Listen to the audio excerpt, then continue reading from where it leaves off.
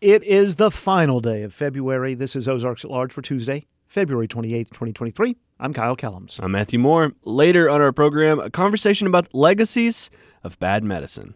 We have a discussion about a University of Arkansas Honors College Symposium about the history of bad medicine.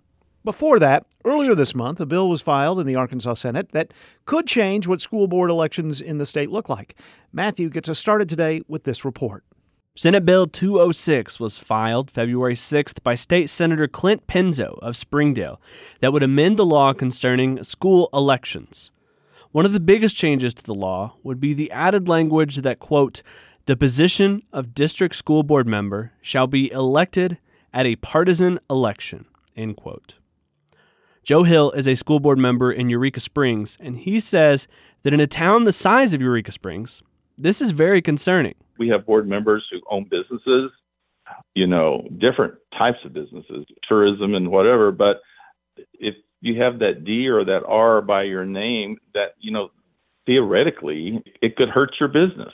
You might not get the business otherwise, so-and-so is a Democrat or he's a Republican. Joe has been a school board member for a little over 6 years in Eureka Springs, where he moved after retiring from, education.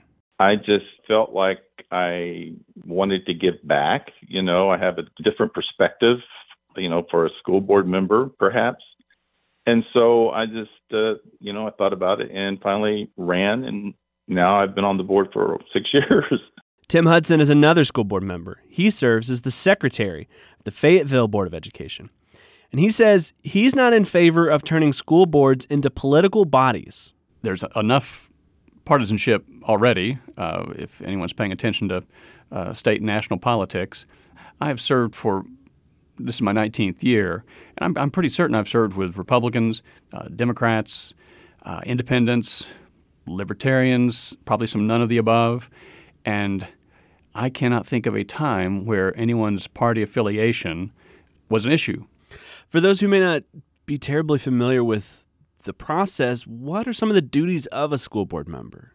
That's also a very good question. There are certainly statutory issues, the requirements that we have. One of the key requirements is that the board hire and supervise the superintendent. That is the only employee that the board directly engages with in that way.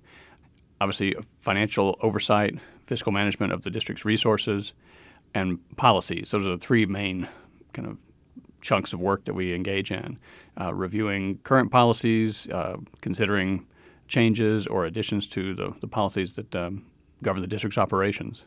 What about on a curriculum basis? Does the school board have any say over what isn't involved in the school curriculum? There are a lot of things that school boards do at the end of the process in terms of approving hires, major purchases, but we rely upon the professional educators, the employees of the district, to do a lot of that work. That is their job. And so ultimately, yes, the school board does approve curriculum that's going to be aligned with state standards. But, we're a group of 7 individuals, not professional educators. And so we do rely upon our key administrative leaders and teachers to bring things forward.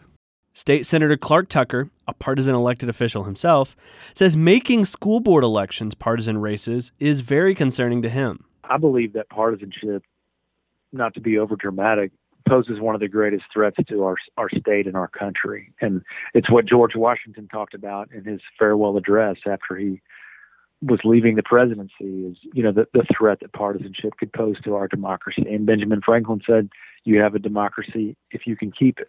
And our partisanship right now in America is at an unprecedented level. School board elections are actually one of the very few elections that are nonpartisan elections. What sort of statement do you think it makes that school board elections up to this point have been nonpartisan elections? It makes perfect sense for school board elections not to be partisan because the issues that school boards deal with are not partisan issues. They're largely administrative in nature. Another point of contention around SB 206 has been on the efforts to change the length of term a school board member serves. In the original version of the bill, filed on February 6th, the language read, quote, All members of a school district board of directors shall be elected to a term of office of 2 years in length and shall not serve more than 8 consecutive years in office, end quote. Currently, the law says terms should be, quote, not less than 3 years, nor more than 5 years. Both Tim in Fayetteville and Joe in Eureka Springs were very worried about the impact on a board with such a short-term length. Here's Joe. If they're all 2-year terms, you could wipe out a school board with one election. So that's another reason that I feel it's important, to keep it. Tim Hudson again. If you had a brand new group of folks or even a majority every 2 or 4 years, that's going to make the business of governance a greater challenge. The most recent version of the bill has since adjusted the language around terms. The length of a term now proposed is 4 years, with a term limit of 16 consecutive years. The third element of SB 206 that has been most noticed is changing the date of school board elections. The bill would mandate that school board members, quote, shall be elected at the general election, end quote. For Tim, he says he understands the rationale for wanting to increase turnout. My concern is that doesn't necessarily increase turnout among people who are paying attention to school issues. Whether it's a single election on the ballot, as it was in September, back when I first ran, putting it on the general election ballot in November, presidential year when you're going to have the highest turnout, all that really means for the school board race or school election issues is that we're way down ballot and drowned out by all the noise of larger races. When you combine the idea that it would be during a general election and it would also be a partisan race, are you concerned that folks who, as you pointed out, may not be familiar with what's happening at the school board level would simply just vote down the ballot, vote single party all the way down the ballot and not really take into consideration the work and efforts that have previously happened in school board meetings? Certainly, I think what we've seen over the last few years in terms of just state and national politics, people defining themselves and their lives by a party affiliation, in my view, has not really improved public discourse. It has not particularly improved the outcomes of legislative processes. And school boards are a board. We are a board of education. We serve as the governing body of the school district, and as I said, we supervise the superintendent. A legislative body that has dozens or perhaps hundreds of people is a different animal with different priorities. One of the things that really concerns me is about this particular bill is whether it's a 2-year term, which currently the bill calls for these to be 2-year terms, or even 4 years. That means every 2 to 4 years you could have a significant change. I think superintendents in the state are probably not particularly excited about potentially having new bosses, a whole new slate of bosses every couple of years. That certainly doesn't provide for consistent oversight and leadership. It means probably a loss of institutional knowledge when you look at the type of turnover that this would create. Joe says he personally doesn't find a big problem with changing the election to coincide with the general election. I think there'll be more people turning out to vote, and it's than it would be for if it was just a special election or just a school board election. If this bill were to pass in its current iteration, candidates for school board would have to denote whether they are running as a Republican, Democrat, or Libertarian. Senator Tucker says the way a school board member would campaign would likely look different. My understanding is that by and large, people who run for school board, they're visiting with teachers, they're going to school events, they're going to football and basketball games and volleyball games and other events that have only to do with the school community. Now, when you run for partisan office, you're going to a lot of community events as well. But just by nature of what you're doing, you have to go to a number of partisan events as well. It's just, unfortunately, the nature of the beast. And so if you're running for school board and it's a partisan race, all of a sudden you're going to a whole lot of partisan events too. In partisan elections for other offices, there is only one candidate per party on the general ballot. Whether or not school board elections will also have primary elections is unclear from my personal reading of the bill. I reached out to Senator Clint Penzo, the sponsor of SB 206, to speak about the bill and for clarity around the topic of primary elections for school board, and he did not return my emails or voicemails. For Ozarks at Large, I'm Matthew Moore. Ahead this hour, the Rogers Short Film Festival is back with more submissions than ever. This has been much more of a challenge this year, yes. Currently we have a small group of helpers, and it's really great to have them. But being the director, it has been a big pile on my plate, but I'm very happy to have it. If anything, it's just giving us the capability to continue our outreach. The film starts screening Friday, and we'll talk with organizers, a filmmaker, and a judge later on today's Ozarks at Large. On the next Resilient Black Women, Joy and Denisha start the new year talking about resolutions and giving yourself grace and understanding during this time when everything around us seems to slow down. Look to nature for when you think about when you should be putting lots of energy behind things. And he's like, nature is at rest. And I was like, I kind of like this. That makes sense. Like this idea of everything else is hibernating. And here we are thinking like, I need do, and get. Joy and Denisha also talk about resolutions for their nonprofit organization, Resilient Black Women, whose mission is to dismantle stigmas and increase access to mental health care for Black women, women of color, and women everywhere. Recently recognized as one of the top 6 podcasts focusing on Black wellness and health by Amaka Studio, you can listen for free at KUAF.com and anywhere you get your podcasts. This is Ozarks at Large. I'm Kyle Kellums. I'm Matthew Moore. Matthew. Yes. Did you know that if you have a car that you don't want, you can turn that unwanted car into support for KUAF? Before I worked at KUAF, I would have told you no. I did not know that. Well, we work with CARS, which stands for Charitable Adult Rides and Services, on car donations. They'll take care of the pickup. Mm-hmm. They'll take care of the auction and the distribution of the donation to KUAF, and they'll send a tax receipt to you if it's your car. I love that. All you got to do, make a call. 855-500-7433. That's 855-500-RIDE. You can also go to careasy.org, and then you get going. I love that. Or the car gets going. That's right. Yes.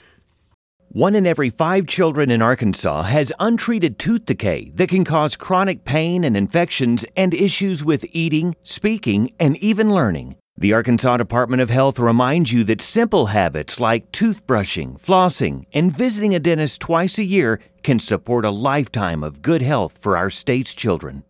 State lawmakers have passed a bill which would allow Arkansans to be prosecuted for using public restrooms inconsistent with their sex assigned at birth. Members of the Senate Judiciary voted along party lines yesterday to send SB 270 to the full Senate for a vote. Republican State Senator John Payton, the bill's sponsor, says it would only apply to adults who, quote, knowingly remain in a bathroom or changing room while a minor is present. If we're going to respect somebody's desire to go in the wrong facility, they need to respect the desire of other patrons to not be exposed to that and just use that when it's not otherwise occupied by a minor. The committee's 2 Democrats took issue with a lack of clarity in the bill on how it would be enforced and how the bill's vague language could be interpreted to be broader than the sponsor's intent. Democratic Senator Clark Tucker said it's the latest in a series of bills sponsored by conservative Arkansas lawmakers, which doesn't address an actual problem in the state.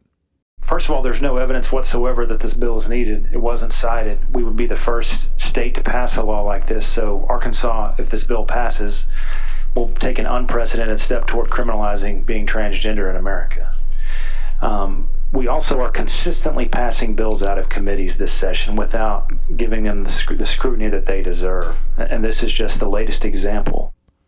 Under the bill, Arkansans found guilty of knowingly remaining in an opposite-sex bathroom while a minor is present would face misdemeanor charges for the first 2 offenses and a felony charge for the 3rd offense. Tucker and Democratic Senator Stephanie Flowers were the only 2 committee members to vote against the bill's passage. Talk Business and Politics writes the 4 largest city in northwest Arkansas had a combined sales tax collection of just over $10 million in February reports. That's up nearly 9% compared to the same time last year. The February reports show tax revenue for goods and services sold in December. Bentonville had the highest monthly revenue gain, with the city collecting $4.82 million, up 22.17%. The U.S. Marshals Museum in Fort Smith is $800,000 closer to its goal of finishing interactive displays inside the museum. The museum has been named as a recipient of an $800,000 Division of Arkansas Heritage Cultural Institutions Trust Fund Award. Susan Naiman, the Chief Development Officer and President of the U.S. Marshals Museum Foundation, says the $800,000 goes a long way to getting the museum to its final $5 million goal to finish those displays. We were very happy to be able to announce this news so, others would see this great momentum going, particularly since this project has been going on for quite some time. The planning has been continuing for about 16 years since Fort Smith was selected as the site for the museum.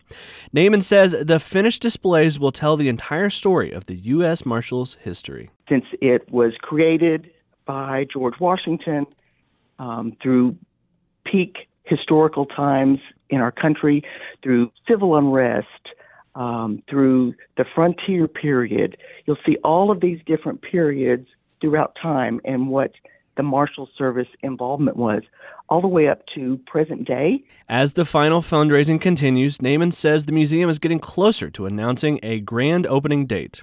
She says that announcement could come the next week to 10 days. The National Cold War Museum in Blytheville is receiving a $400,000 grant from the Division of Arkansas Heritage Cultural Institutions Trust Fund. The museum's first stage is open now on the Eaker Air Force Base. The grant will help pay for exterior improvements of the Ready Alert facility at the base, which served as the U.S. Air Force Strategic Air Command during the Cold War. Dr. Kay Chandler of Little Rock is the next Arkansas Surgeon General. She was named yesterday by Governor Sarah Huckabee Sanders. Dr. Chandler has been an OBGYN at Cornerstone Clinic in Little Rock since 1997.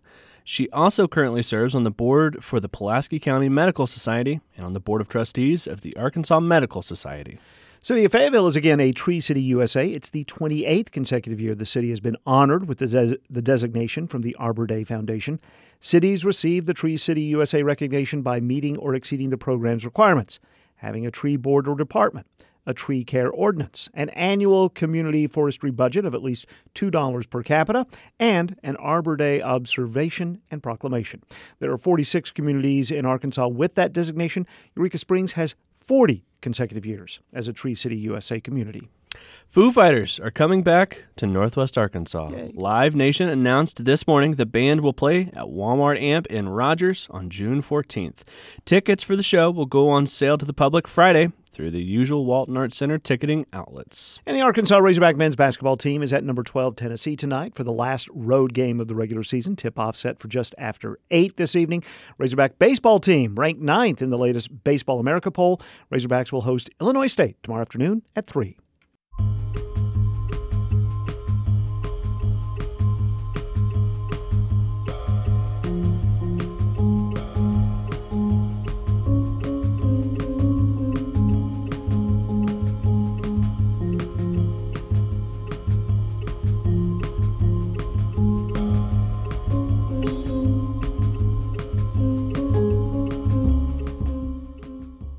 This is Ozarks at Large. You can find examples of bad medicine in the distant past, bloodletting leeches, for example. But also the recent past, the overprescription of opioids, for example. Next semester, Tricia Starks, a professor of history at the University of Arkansas, will lead an honors college symposium titled Bad Medicine. She's led the symposium before, and she's talked to us about bad medicine on previous shows, before and during the pandemic. We wanted to know if anything is different for this updated edition of the Bad Medicine Symposium. There's always something new and despicable to look at. But more than anything, the course has evolved for me in terms of what I want the students to get out of it as perhaps future practitioners, definitely as consumers of medicine.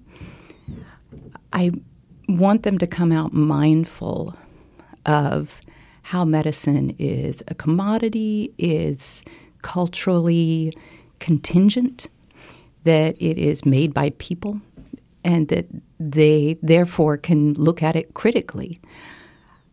I'm from the humanities, I'm from history, and critical thinking is an essential skill that humanities teach us. And too often students have come to medicine without ever thinking about it critically. And that's what we do in this course. What's an example of thinking about medicine critically? Most students' experience with medicine is as a triumphalist endeavor, always moving forward, always getting better, stronger and stronger. And we have the evidence around us of this. We're living longer. The years that we have are better and more vital. Yet at the same time, those benefits are not equally shared across society. Socioeconomic differences make certain that not everyone has the same benefits of medicine. And if we even remove socioeconomic difference, we know that there are ethnic differences as well in provision and benefit from medicine. That's one aspect of that criticism that I want to get to them, is to understand how our society and culture measure how much benefit of medicine is given to each person. The other thing, though, that has only really come to me in the last few years as I've been involved in the medical humanities program that Dr. Casey Kazar from English put together, is how medical humanities can really help future practitioners be better doctors, be better providers. And that can come in two ways. By studying history of medicine, by studying the language of medicine, as they do with Dr. Kaiser, students, we've found in studies, will go on to be more empathetic practitioners and also suffer less burnout. And so this medical humanities is great for these future medical practitioners. But what I want them to get from my class is also a feeling of comfort with failure. So often we talk about medicine as we stand on the shoulders of giants. We have Jonas all of Salk. Yes, we have these people that came before us that have done so much, and with that, there is so much more danger in failure. We don't learn about the failures in the triumphalist medical histories. And yet, if we don't learn about those failures, it makes it so much harder to try, to strive, to do something different, because you're on the shoulders of giants. To fall from there is so much worse than to stumble in real life. And so if we give students that understanding of failure as being also a major part of medicine, I think it frees them to fail, because failure is the way that we move forward. Medicine, does that refer to aspirin, chemotherapy, wellness, rehabilitation? I mean, it's a big word. It is a big word. And we go back to Hippocrates for our understanding in the course. We look at the three factors of the art, as Hippocrates stated them: the physician, the patient, and the disease. But we focus much more in bad medicine on the patient in that original form, because patient in its original translation means they who suffer. And we talk a lot about suffering in this course, and how oftentimes the hubris of the physician or the inscrutable nature of the disease lead to greater suffering for the patient. The title is Bad Medicine, so obviously we're going to be talking about bad medicine in the course. Do you have to make sure you pepper in some good things? I mean, week after week of bad medicine would be... It's an amazingly fun class, a lot of humor in it, surprisingly. I tell the students we laugh so that we do not cry, that we have to have this kind of ability to soldier through this. Yet at the same time, there are books that I warn them they're going to have to put down for a while and walk around, that they're going to have to measure their encounters with this material because it is often so distressing. We talk about eugenics and mass sterilization and, of course, euthanasia. We discuss the horrors of diseases that were made fanciful so as to control people, hysteria being a great example of this in the 19th century. We discuss how medicine often enslaved rather than freed people, and look in that case especially at enslavement and how medical doctors conceptualized the African American body in ways to further the institution of slavery. These are difficult topics. These are distressing concepts, and they are often hard to make it through. But at the same time, the class has these amazing moments of enlightenment. I remember I brought on for you last time a young woman who was a double major or triple major. She was probably a quadruple major, who was in music and pre-med.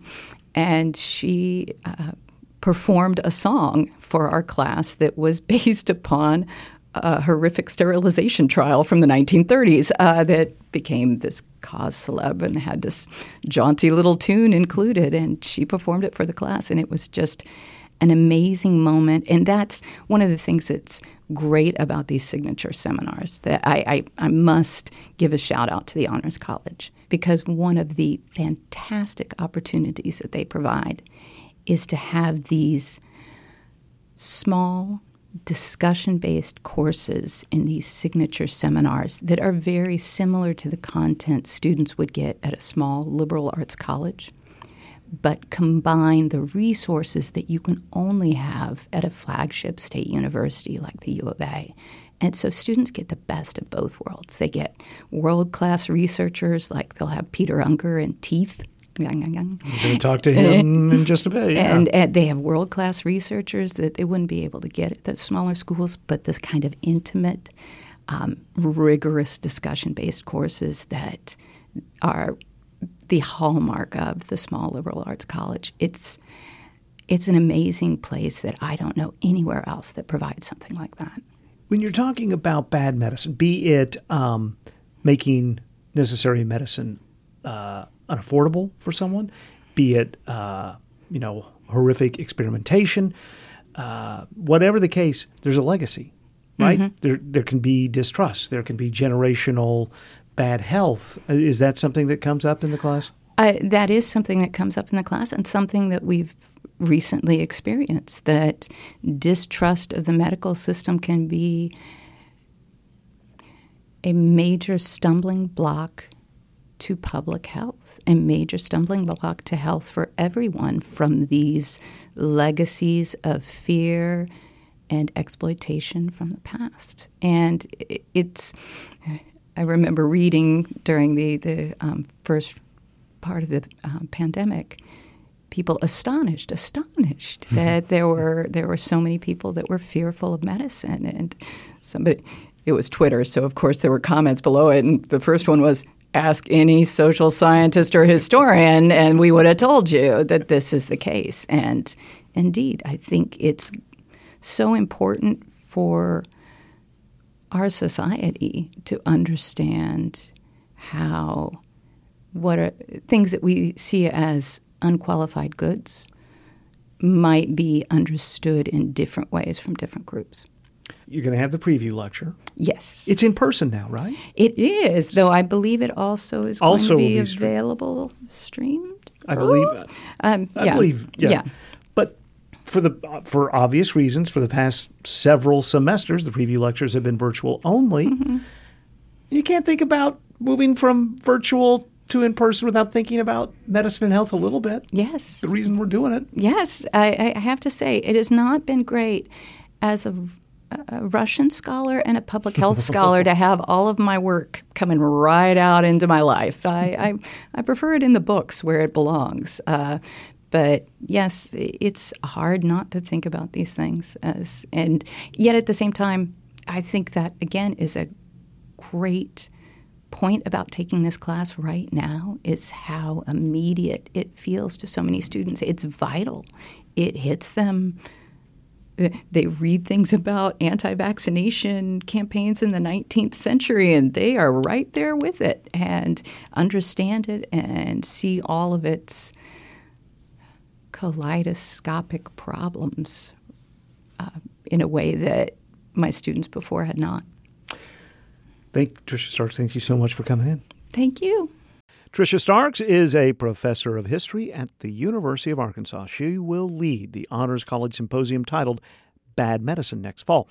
She's also going to deliver a preview lecture about the symposium. That lecture will take place at 5:15 Monday evening in the Gearhart Hall Auditorium. That lecture open, free. It's free to the campus and community. For the Central Arkansas Library System, I'm Mark Criss with an Encyclopedia of Arkansas Minute. A group of Brinkley area churches created a school to provide a quality high school education to black students in the late 19th century. Blacks had only 10th grade level education available when the Consolidated White River Baptist District Academy was founded in 1893, and within a year, 75 students were attending. Tuition was $6 a month, and students were instructed in English, Latin, math, the sciences, and Bible study, in addition to vocational classes. The academy drew students from as far away as Chicago, Atlanta, and St. Louis. Tuition was sometimes waived for needy students, and the Ladies' White Rose Club, an African-American women's club in Brinkley, would sometimes cover students' cost, while local black churches provided food, books, and supplies. As more public schools began offering 12th grade education during the 20th century and many people moved north in search of opportunity, enrollment declined and the academy closed in 1950. To learn more, visit encyclopediaofarkansas.net. This is Ozarks at Large. The Rogers Short Film Festival returns Friday at Victory Theater in downtown Rogers. By Sunday evening, nearly 60 films will have been screened. Elizabeth McCurdy, founder and co-director of the festival, says after launching in August 2021 with one afternoon and 13 films, this year's three-day festival includes 58 movies. This has been much more of a challenge this year, yes. And currently we have a small group of helpers, and it's really great to have them. But kind of being the director, it has been a big pile on my plate, but I'm very happy to have it. If anything, it's just giving us the capability to continue our outreach. And we're planning on putting together a board of directors this year in order to support that growth and just kind of continue to build the staff here and turn it into that year-long organization since we have been established as a 501c3. There are films in 4 categories: K through 12 students, post-secondary students, amateurs, and professionals. Awards will be given in each category from judges like Allison M. Gibson, who has screened movies in the amateur division for this year's festival. A writer and film producer based in Los Angeles, she says she was given a list of familiar criteria to use for judging: cinematography, acting, editing. And you look at all of that, and it's important because there may be one that has better cinematography or another one has better acting or sound design. Sound design is very complicated and very hard, particularly for amateur filmmakers. So we go through and sort of look at those categories, but also then beyond that, I want to look at what the total film says. Does it speak to me? Does whatever it's, if maybe its sound wasn't as good, but what told the best story? And so that's sort of how I go about, raising ones above the other. Founder Elizabeth McCurdy says the films are roughly about 65% Arkansas-based, but there are films and filmmakers coming in from New York, L.A., Texas, Pennsylvania, and Florida. And instead of films of similar type, like animation or documentary, competing against each other, movies are grouped by types of filmmakers. Amateurs, all in the same category, or students K through 12, all in the same group. Buffalo are regenerative by nature. They are a key to combating climate change through an ancestral farming practice we now call regenerative agriculture. The documentary Regeneration of Land and Culture will be screened Sunday as part of the professional category. The film, from Bentonville-based filmmaker, coffee culturist, and small business owner Brooke Bierhaus was shot in eastern Oklahoma in collaboration with the Quapaw Nation. Bierhaus has entered a film into the Rogers Festival all 3 years of its existence and says festivals like this one can break down barriers for filmmakers, amateur and professional alike. It allows you to connect with different directors and producers and people locally, because a big thing, just being a filmmaker in general, documentaries can kind of be their own beast, but especially in narratives, you need to have a local crew. And it's like all about who you are in contact with and like who might refer you to another job.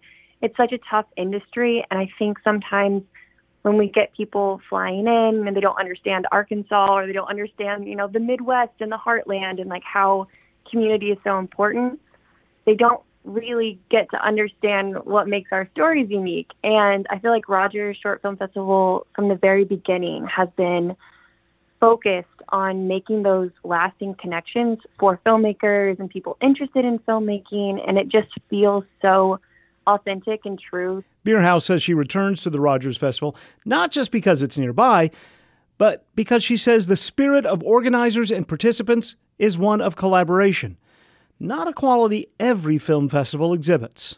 Walk in somewhere and people are just trying to tell you how great they are, and they don't really care about your work and don't ask questions, and you're like, oh, okay, cool, and you leave feeling kind of like, oh man, I wish I was more like professional or just better than I am, and it's an awful feeling to have. But at Rogers Short Film Festival, you go in there, and in the Filmmakers Lounge, it's like, oh, what's your film? Oh man, I'll try to like go and see it. Or they say, hey, I watched your film yesterday.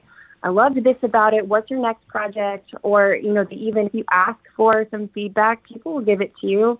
But it's really cool to see us like lift each other up. And then you see people introducing other, producers or filmmakers and just talking. And it's like the more that we're transparent with things that we're working on and we don't gatekeep, there's enough opportunity. We'll all get better. And it's really cool that there are film festivals like this now where people just, want to inspire and meet and connect and continue building together. It's really cool. The 58 films this year clock in from as brief as 1 minute to as long as 40 minutes. Like last year's festival, there will be what organizers call brackets, collections of films shown back to back. Then there are 10 to 15-minute breaks between each bracket. Elizabeth McCurdy says she was surprised last year how many people at the festival wanted to see every single film and ended up running to and from the theater. She says there will be an even easier opportunity to take in every movie this year. That's something that we really wanted to keep the same this year. And so this year, with those brackets and those intermissions, we're also going to be adding about an hour, 15-minute lunch break in the middle of the day, where VIP pass holders can go and have a catered lunch at the VIP lounge, and ticket holders can go to one of the restaurants in downtown Rogers, just to make sure that everybody is well-fueled and well-energized to go and see every single film in the festival if they wanted to. Allison M. Gibson, the writer and producer judging the amateur category, says filmmakers can now make sophisticated, impressive films for far less expense than when she started. And she says that's diversified and democratized filmmaking. My father had a 16-millimeter film camera when I was growing up, and when we shot that, it was considered, it was like gold. Be careful, because it costs money to shoot, costs money to develop. We didn't have anyone to edit it at the time. And now, this generation, people in their 20s, the digital generation, they've grown up with cameras. They've learned to shoot movies. They are editing. They learn how to edit, add music, do all kinds of things. And these films are very sophisticated. There was some drone use, slow motion effects, a lot of action shots. And it's incredible what they can do now. I went to undergraduate school at University of Texas in the radio, television, film department, and even got a master's degree there. And what they're doing right now in high school programs, where the students have access to incredible cameras, editing facilities, post facilities, and they make more complex projects as students than I did coming out of graduate school years ago. There are ticket options for one-day passes, full 3-day passes, and all-access VIP passes. Those include the ability to attend the welcome breakfast, the lunches, the VIP lounge, and specialty evening events, including the award ceremony. And for filmmakers like Brooke Bierhaus, there is the award of watching others see your film for the first time. Oh my gosh. It's one of those where I truly love it, but I also hate it in the sense that I'm so aware of little, like if an audio glitches or if there's a pop or something, or I don't like the transition, how it looks on the big screen. And so I'm so critical, and I'm watching because I'm anticipating the moments where I've kind of laced in humor, or I'm hoping that the joke lands, or people like get those little bits. And so it's like a letdown if there's only a few chuckles, but luckily there's been the screenings that we've had of this film in particular, people have laughed at the correct times. They've awed at good times, so, but you're always very aware of audience engagement. The third Rogers Short Film Festival is Friday through Sunday at the Victory Theater in downtown Fayetteville. You can find tickets and more information by looking for the Rogers Short Film Festival tabs at either arkansaspublictheater.org or at Eventbrite. And we'll have a longer interview with filmmaker Brooke Bierhaus on our weekend Ozarks at Large, Sunday morning at 9. This is Ozarks at Large. SONA, the Symphony of Northwest Arkansas, continues its main stage season on Saturday, March 11th at Walton Arts Center, performing music from SONA's debut album release featuring groundbreaking new music that blends acoustic and electric sounds, including works by Paul Haas, Trevor New, and more. After intermission, SONA musicians will raise the roof with the joyously beautiful Symphony No. 3 by Brahms. Tickets and information at sonamusic.org. On our Wednesday show tomorrow, Arkansans early this month began to cross the Missouri border to purchase legal recreational marijuana. Hi, welcome to Flora Farms. How can I help you today? Hi, I kind of want something for like an edible and maybe some flour. But transporting marijuana purchases back into Arkansas is illegal. Our report tomorrow on Ozarks at Large at noon and 7 p.m. through the KUAF app for iPhone or by asking your smart speaker to please play Ozarks at Large. Calling all aspiring musicians, NPR's biggest music competition is back. Wow! I'm Taylor. Welcome to my Tiny Desk concert. And thank you for having me at the Tiny Desk along with my good buddy here, Stingy. This is an interesting setup here. NPR's Tiny Desk contest is back for 2023. You could join a chorus of your favorite artist in playing the famous Office Studio. The contest is open to unsigned artists 18 and older. All you have to do is submit a video of yourself performing one song from behind a desk. Entries are open on February 7th through March 13th. For rules and guidelines, visit tinydeskcontest.npr.org. At the Tiny Desk at NPR.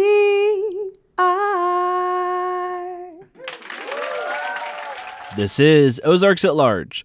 Holy Anvil Recording Company is a recording studio that has captured demos and albums for local bands for a few years now. But in the past few months, it has started producing a new video series highlighting music from some of those same local bands. Rafe Box, owner of Holy Anvil Recording Company, recently stopped by the Harold and Blanchcock News Studio to talk about the Anvil sessions. Ozarks at Large's Timothy Dennis started their conversation by asking about how the studio got its start. I used to play in a couple of different bands, Bones of the Earth and Judas and Void.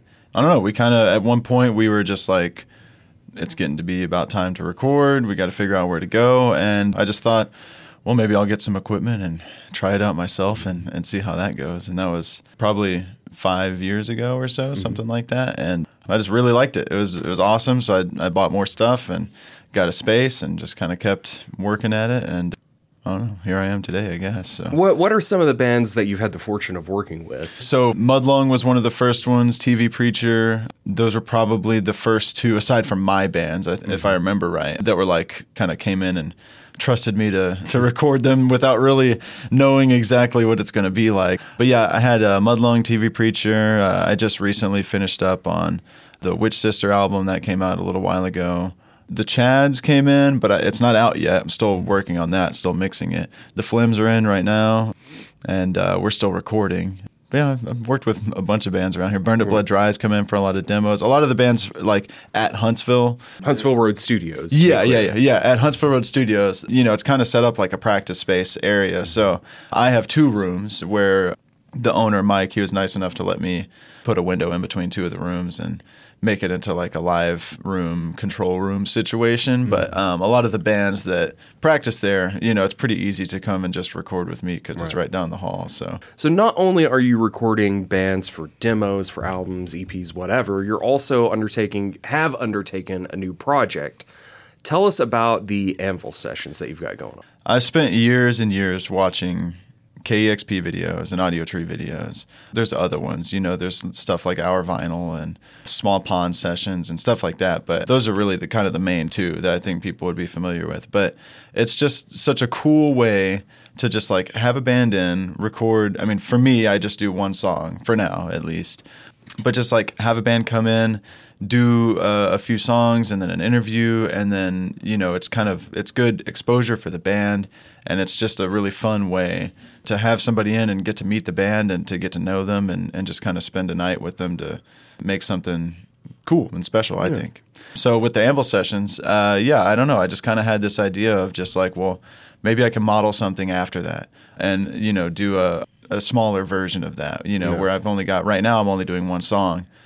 Although it would be pretty cool to be able to do more than 1 song. Maybe an interview at some point. That'd be pretty sweet. But it's just something fun. I don't know. It's just something fun to do and have the band in and just kind of do a live take, let them go for it, and just see what happens. Get some video and just kind of capture something cool and fun, I think. So what's your process like for putting these together? Well, so usually I try and do like weekdays after my day job. But just at least for now, just trying to find little bits of time whenever I can get it. And it usually takes like maybe 3 hours or so as far as like the recording process. But yeah, the band will come in and they'll just I'll tell them to set up exactly like they would for a show. I mean, I'll kind of like delegate where things are like, all right, well, you don't want speaker cabinets pointed directly at the drums, vocal mic has to be pointed away from the drums, that kind of thing. It's mostly just things avoiding the drum set because that's the loudest part. Once we get it all set up, then I get the mic set up, check levels just like you would at a show. And once everything sounds good, then I set up the cameras and we just let them roll. And then you edit everything yourself. Yeah. So after it's all captured and good to go, then I'll take the time to go ahead and mix it, get it sounding good, the audio. And then after that, I'll get the video in, just kind of get it to look all right. I don't know. Yeah. Just doing my best with it. Right. Yeah. So who are some of the bands that you featured on the Anvil sessions? Okay, well, TV Preacher was first. I love those guys. They're just really great people, and like it was just, they were cool enough to let me experiment with them, I think. So that was really kind of how I phrased it too, is I reached out to them and I was just like, I've got this idea. Do you guys want to try something out? And they were just like, yeah, sure. It's like, okay, cool. So, and then it was the Salesmen, Protohive, then the Flims, then Lost Cause, Fight Dream, John Charles and the Cold Cuts, the Chads, and then now Sad Palomino. And then Ashton Barbary and the Barbarians is next. That one's not released, and I bet the Sad Palomino session will be out by the time this interview's out. So you are actually going to partner with us here at KUAF on these sessions moving forward. Tell us a little bit how that's going to work. I'm super excited about it, and it's just awesome. But basically, it seems like you guys will be kind of partnering up with me to help get the word out on it and to help grow Anvil Sessions and, I don't know, just make it as good and as broadly reaching as it can be. So other than partnering on this endeavor, what are your hopes or your aims for the future of this, of the Anvil Sessions? Yeah, I don't know. I mean, like I said, I kind of modeled it after KEXP, so that's really why I reached out to KUAF as well, being NPR affiliates. I guess my main goal would be to just kind of grow it in this area as much as I can until eventually regional bands are coming in, until eventually national bands are coming in, national artists. And I'd really like to make it something that I think would be kind of like an archive of Northwest Arkansas music, and then eventually regional music, and then whatever comes next. But for right now, yeah, it'd be really cool just to feature as many bands as I can, as many artists as I can, and kind of grow it into something that maybe people can look back on and kind of reflect on the times with it, I think. Where can people find out more information? Where can they watch episodes that have already been completed? Where can people go? First off, my YouTube channel. That's really where all the sessions live, and that's just Holy Anvil Recording Co. on YouTube. I think that's the handle as well, just at Holy Anvil Recording Co. So that's where they air first. I'm also talking with FPTV, and they're going to also air those shows. I don't know exactly what time, but it'll be alongside Fayette Tunes, I believe. So I'm not sure what days and what time that is yet, and I don't think that'll start happening until maybe a couple weeks from now. But you can see them there. You can go to the KUAF website. I have my own little section there, and that links to the newest video, I believe, and probably also to my channel, if I remember right. So you can check them out there. If you are an artist or a band that's trying to get onto the Anvil Sessions, you can go to my page on the KUAF site, and there is a submission form there to put in, and that's something that I'll be able to look at and kind of see who all is put in, and then hopefully get you on a session pretty soon. Well, Rafe, thank you so much for stopping by today. It's been a pleasure talking with you. Yeah, thanks so much for having me. That was Rafe Bach speaking with Ozarks at Large's Timothy Dennis. You can find a section for the Anvil Sessions under the music menu at KUAF.com. And while you're there, you can watch the latest edition of the Anvil Sessions featuring the local band Sad Palomino. You can also find out more about Rafe and Holy Anvil Recording Company on Facebook at Holy Anvil Recording Co.com.